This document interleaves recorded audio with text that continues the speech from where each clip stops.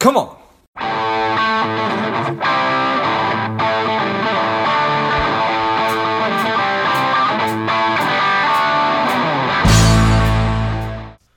Welcome to Lifeblood. This is George G, and the time is right. Welcome today's guest, strong and powerful John LeFave. John, are you ready to do this?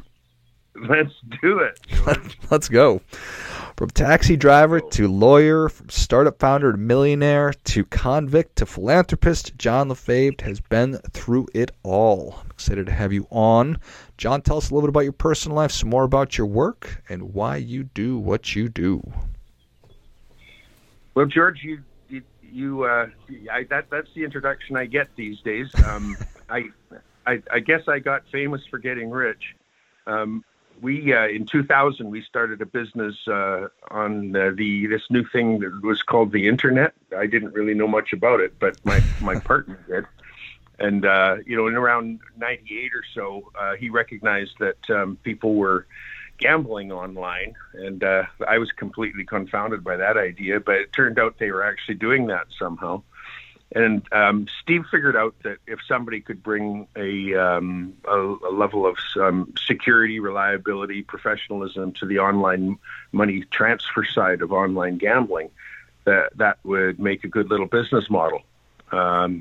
We wound up starting a business in 2000 in support of the online gambling industry, and it was extremely successful. In 2003, we went public on the London Stock Exchange and attracted a market capital of about $2 billion. I think I owned around 27% of that. And nice. And then at the very beginning of 2007, Uncle Sam came knocking on my door in Malibu Beach. I had two houses on Malibu Beach, so I'm not sure how he knew which one I was in. But the knock on the door came on Martin Luther King Day in 2007, and they said, you have to come to the door right now, and a lot changed that day for me. That they threatened three charges, three 20-year beefs. One of them, there was conspiracy, money laundering, and the third one was racketeering, and drove me away in cuffs. Wow. And I was not used to that kind of treatment, or at least hadn't been for a long, long time. And we wound up, negotiating plea bargains and the rest, and settled it. About 6 years later, I had pled guilty previously to a lesser charge, and about 6 years later, we wrapped it all up. I forfeited $40 million. My partner forfeited $60 million, and our company forfeited $140 million. So in one fell swoop, we contributed about $240 million to the American Department of Justice. And at the time, it occurred to me that, George, that the war in Iraq was costing a couple of $1 billion a week, and that the $250 million that, the $250 million that we contributed hardly got them through Monday. And, it got us to about coffee time Monday morning. So it was an astonishing experience. But anyways, we were super fortunate, and I wound up on the winning side of one of those almost mythological .com stories. So what was there? I think that you mentioned a couple things there. What was it that they said that you did wrong? Well, ultimately, I pled guilty to the offense of promoting illegal gambling, conspiracy to promote illegal gambling. Huh. So in those days, gambling was ostensibly illegal in most of the states, 48 of the states, for anybody except governments. At that time, 48 states operated gambling as well, either operated or licensed it out to, a private enterprise. The two end states, Nevada and New Jersey. New Jersey, yeah. So it was a bit of a moral conundrum for if you were a government, it was great tax policy, and if you were an individual, it was a pernicious vice. So, wherever else that leads me, George, it led me here. I never really felt like I breached any fundamental moral or ethical codes. In my mind, what was good for them should be fine for me as well on the moral basis. But I did break the law, and I'm a huge fan of America, and I always have been, and that didn't change that. And I was, man enough, I suppose, to understand where my path had taken me, and I paid my forfeiture. Wound up doing 45 days in prison. I was in New York City, in Manhattan, in the same facility that they held El Chapo in. Indeed, it's the same facility that Jeffrey Epstein woke up to find that he had committed suicide. Right. Got it. Yeah. So that was a wonderful experience, actually. I was on a wing of 96 men, and 82 of them were black guys.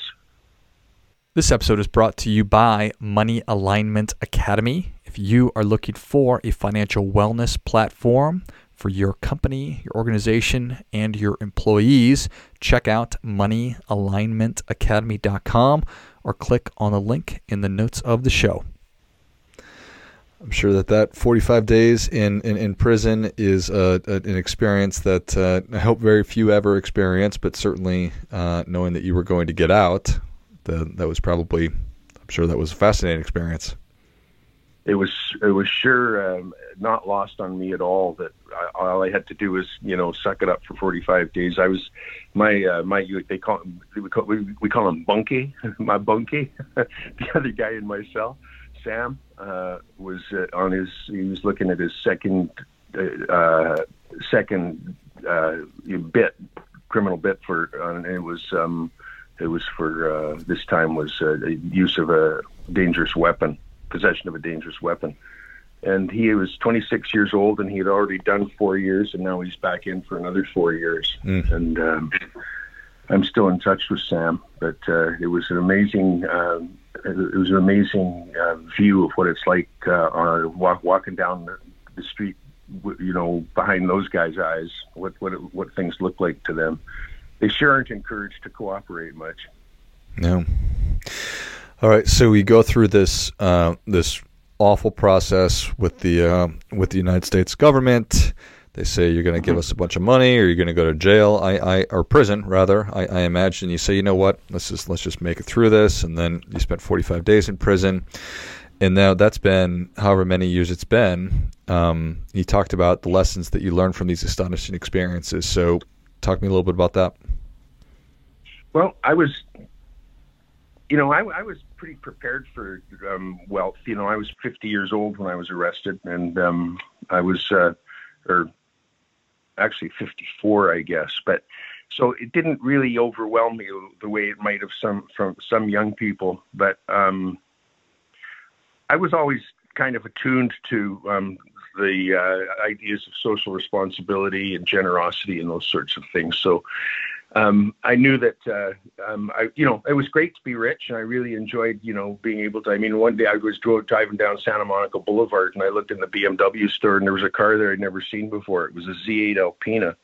And I went in and I said, "What the heck is that?" And they said, "Well, it's a Z8 Alpina. It's a rare car. There's only 555 of them in the world, and that one's number 416.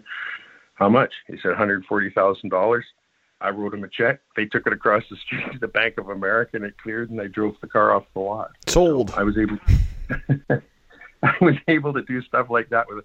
I'm the guy least likely, basically. I wasn't that. I didn't even know how to balance a checkbook really when I was a kid. But you always have that dream that you stick your hand in your pocket and there's always going to be some money there. Well, that happened to me. But I did know it came with some responsibility, and I started to delve into those ideas, quite deeply. actually fashioned my career around it. But, and what it comes down to basically, I think, is that, freedom comes at a cost. And, when we were kids, we were taught that freedom comes at a cost, the ultimate cost. I think they told us that, and what they meant by that was, you have to give up your life for freedom. And that was the ultimate cost. I think actually the cost of freedom is much higher than that. If it is only us, the risking giving up our lives, about 1 in a million of us actually do give up our lives. So the other, the rest of the million get it for free. And that doesn't seem right. What seems right to me is that if you have the benefits of freedom, you have to pay the dues of freedom every day. And those dues are that we have to strive every day of our freedom to ensure that, those who are less fortunate on the freedom department have a chance at them as well. And where I wound up is with this. Here's the little aphorism. Those who are content to receive the benefits of freedom, but careless of those who are less fortunate in that way, have not earned their freedom, but have merely taken liberties. I think when freedom for me translates fairly particularly in the North American context, freedom translates quite fairly directly with wealth. Yeah. And all of the things that we wealthy people take for granted, George, and we do. We take, there's, security and respect, access to the tools of self-improvement, access to education, access to health care, the tools of health care, basic finance, access to justice, and last but certainly not least, access to a healthy environment. We take these things for granted, and that posed an interesting problem for me, and that was that what distinguishes me that it's a right and an entitlement for me, and why isn't it a right and an entitlement to everybody? And try as I might, I could not come up with a distinction that was, intellectually well-founded. If I'm entitled to those things, everybody is, right? And so, to me, it was evident that I had to strive every day I could to promote those, what I call them universal rights, security, respect, access to the tools of self-improvement, etc. We should be providing those to everybody. And I think that in a way, what that does essentially is it makes generosity not just a choice, but actually it's a responsibility. So, I don't feel that special that I was generous. I feel like I was fulfilling a duty. There's a feeling of duty.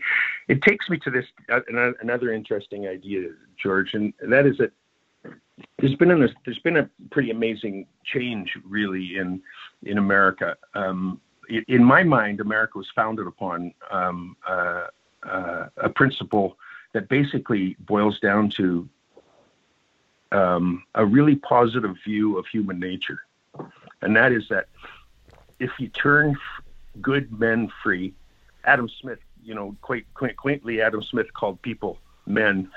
Right. but I think he meant people. But he thought that people were basically good, and if you turn them free to do their best, that's the best that you can do for everybody, because everybody's going to benefit from that. Good people will look after the people who are less fortunate. This idea of the invisible hand showed up, in The Wealth of Nations in 1776, but it showed up earlier, 16 years earlier, in the first book that Adam Smith wrote that he thought was a more important book, The Theory of Moral Sentiments. And in that book, he described the invisible hand as being, if good men are set free to do what they do, that because they are good, they will look after those who need a hand to get up to get up and get on their feet and do it so that they can look after themselves as well. And that was what his idea of the invisible hand was. Well, that's changed. It's become more now,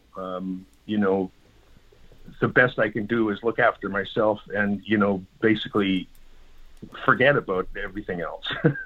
Right. And, we've come from a place where the basic idea of human nature is if you turn people free, they will do the best for everybody, to now, if you give a guy $400 for COVID, you're going to make him reliant. You're going to destroy his self-reliance. So we're almost obligated to not be generous. We look at things now. And that, George, and here's what I'm coming to with all this, is kind of roundabout, is a very, very negative view of human nature. It basically says people are bums. And if you give them money, they'll just want more and they'll sit down. I don't believe that.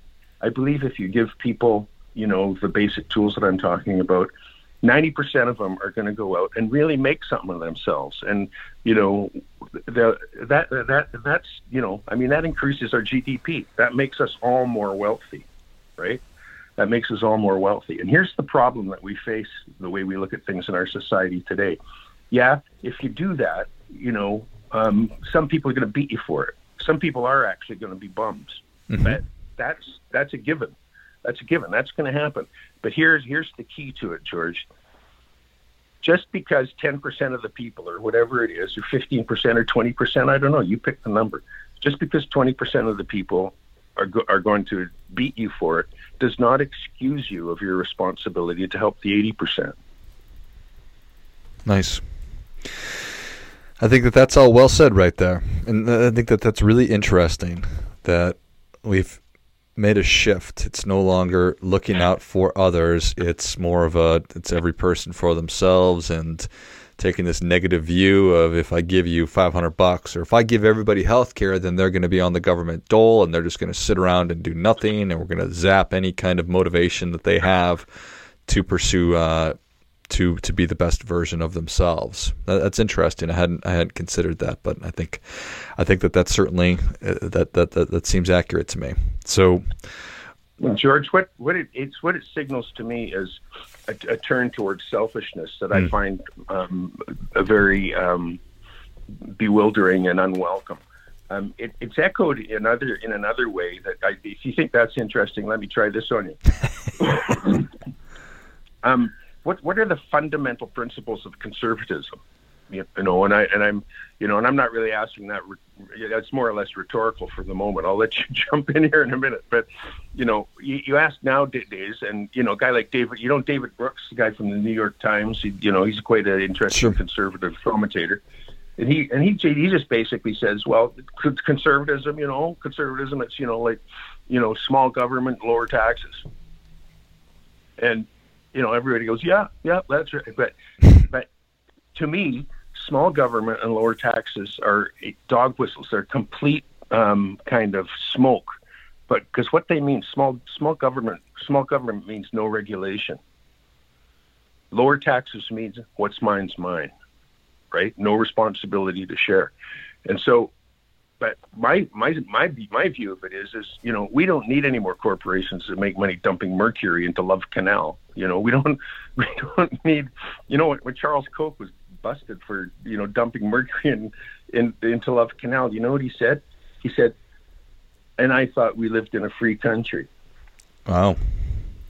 Yeah. So anyways, I think we have a responsibility to regulate. Here's the thing. When we gave corporations the legal status of a legal person, we gave them all the rights of a legal person, but none of the responsibilities. The only responsibilities of being that kind of a person, and a legal person, not a human person, are the responsibilities that we thrust upon them by legislation or regulation. And if we don't, they have an obligation to not follow moral rules, right? Their obligation is to do whatever they have to, whatever works best for the shareholders. And if we don't tell them you can't dump mercury in Love Canal, guess what they do? Dump mercury in Love Canal? Yeah, and make money doing it. And that can't be right. And we know that's not right now. We've stopped them. The super fund is costing so much money, we put our foot down, right? So regulation, yes, and taxes, well, I don't what's mine's mine, right? But what's mine's mine. But what that says to me, it's saying, like, I can't help it if I'm lucky I got rich, and it's too bad you're not lucky too, and that doesn't sound right to me. So what are the proper principles of conservatism? When I look back at it, I think it's this: that conservatism is the fundamental principle of it is to conserve capital. Right? You take your capital and you conserve it and you develop it. You develop your capital and conserve it.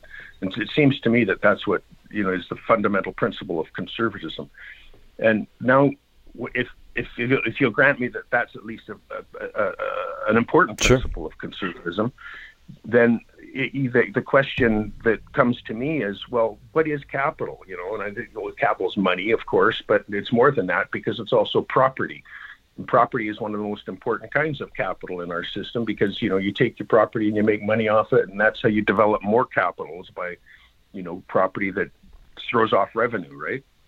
Yeah. So, and now, but what's the most fundamental element of property that we have? Well, it's Earth. Mm-hmm. It's our planet. It is capital. And, a good conservative does not degrade capital for operating, right? You don't burn your capital to spend it on hamburgers. Right. Right? And so I think conservation of the planet is a fundamental conservative principle. But if that's not astonishing enough for you, let me lay this on you. I don't even know if Earth is our most important capital, because in a way it's kind of a given. We can degrade it, and it would be, and we do, and it's completely irresponsible that we do. But even more important element of capital, because capital is an economic thing and economics is human, right? But human resources, our human resources are by far the most important element of capital.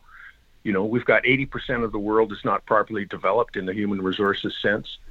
And if they were, we would be roughly 5 times more wealthy all around. Wealth is kind of infinite. When you develop the guys in Malawi, they don't want Hummers and Fords. What they want is a computer so they can learn how to, print, write, compose cartoons in Malawi and print off the cartoons and then take them down to the market and trade the cartoons for chickens. And, that's what development is. It's in the spirit of it is, if you give good people the tools to develop something for themselves, that's what they'll do. And they'll go out and make their own way, and they'll make themselves independent, because if they're independent, then they don't have to do what everybody else tells them. They can do it themselves. I don't have to preach about the beauties of independence. Sure. And so there you have it. I think that conservatism actually, in its fundamentals, goes against small government and no taxes. Conservatism requires regulation so that people will make money, but not from dumping mercury and in degrading the capital. And we have to tax because we have to provide people with education, health care, access to justice, a healthy environment, security systems, and respect systems to demonstrate respect, all these things that I call universal rights. So there you have it in a nutshell, George, and don't forget you asked.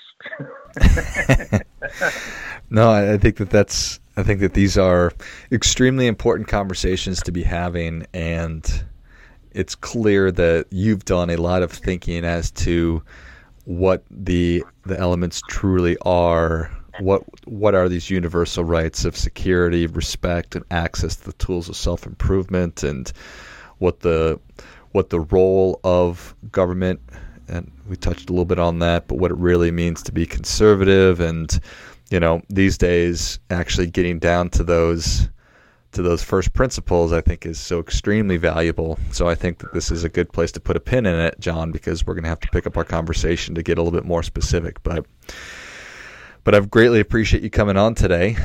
Where can people learn more about you, and how can people engage with you? My website is johnlefebvre.com. It's difficult to spell, but I think, people look around on your website, George, they might find the proper spelling for it. For sure. I also, there are 2 books there. The more recent book is called Good with Money. My friends were interviewed, and they said he's not very good with money. And so the title of the book is Good with Money: A Rich Guy's Guide to Gaining Everything by Losing It All.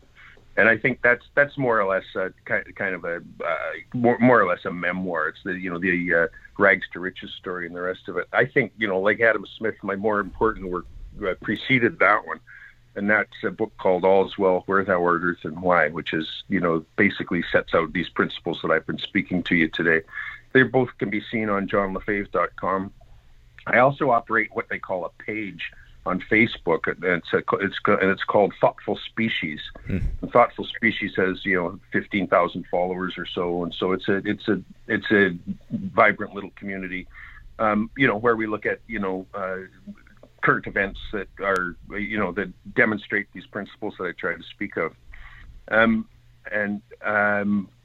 I intend to devote the remainder of my career to pitching these things to people, but for one reason, George, and that is that, we don't need any more discouragement in our society. There's enough of that. There's that, you're tripping over that, but you're not tripping over that much encouragement when you're walking down the street. Amen. And I think people are entitled to encouragement because there's nothing but good ahead, in my view. And if that sounds promising to you, I'd really like to tell you more. You can read it in my books, and you can look at it in Thoughtful Species. But my last word to your audience is there's really a lot to be hopeful about. When we develop the world, it doesn't make us poorer; it makes us richer. Everybody thinks that we need growth for our economy to be helpful. Well, 20% of the world's developed and 80% isn't, and that looks to me like 5 times growth. They don't want Fords. They just want to look after themselves, and they want better shoes. So you can make them better shoes and sell them to them. There's a lot of really, really good ahead. It's better to give than receive, and not only is it better, it makes you richer. I love it. Well, if you enjoyed this as much as I did, show John your appreciation and share today's show with a friend who also appreciates good ideas. Go to johnlefebvre.com. That's JohnLefebvre.com. Find his Thoughtful Species page on Facebook and check out his 2 books as well. I'll list all those in the notes of the show. Thanks again, John. Appreciate meeting you, George. It was wonderful being here. Thanks so much. And until next time, keep fighting the good fight, as we are all in this together.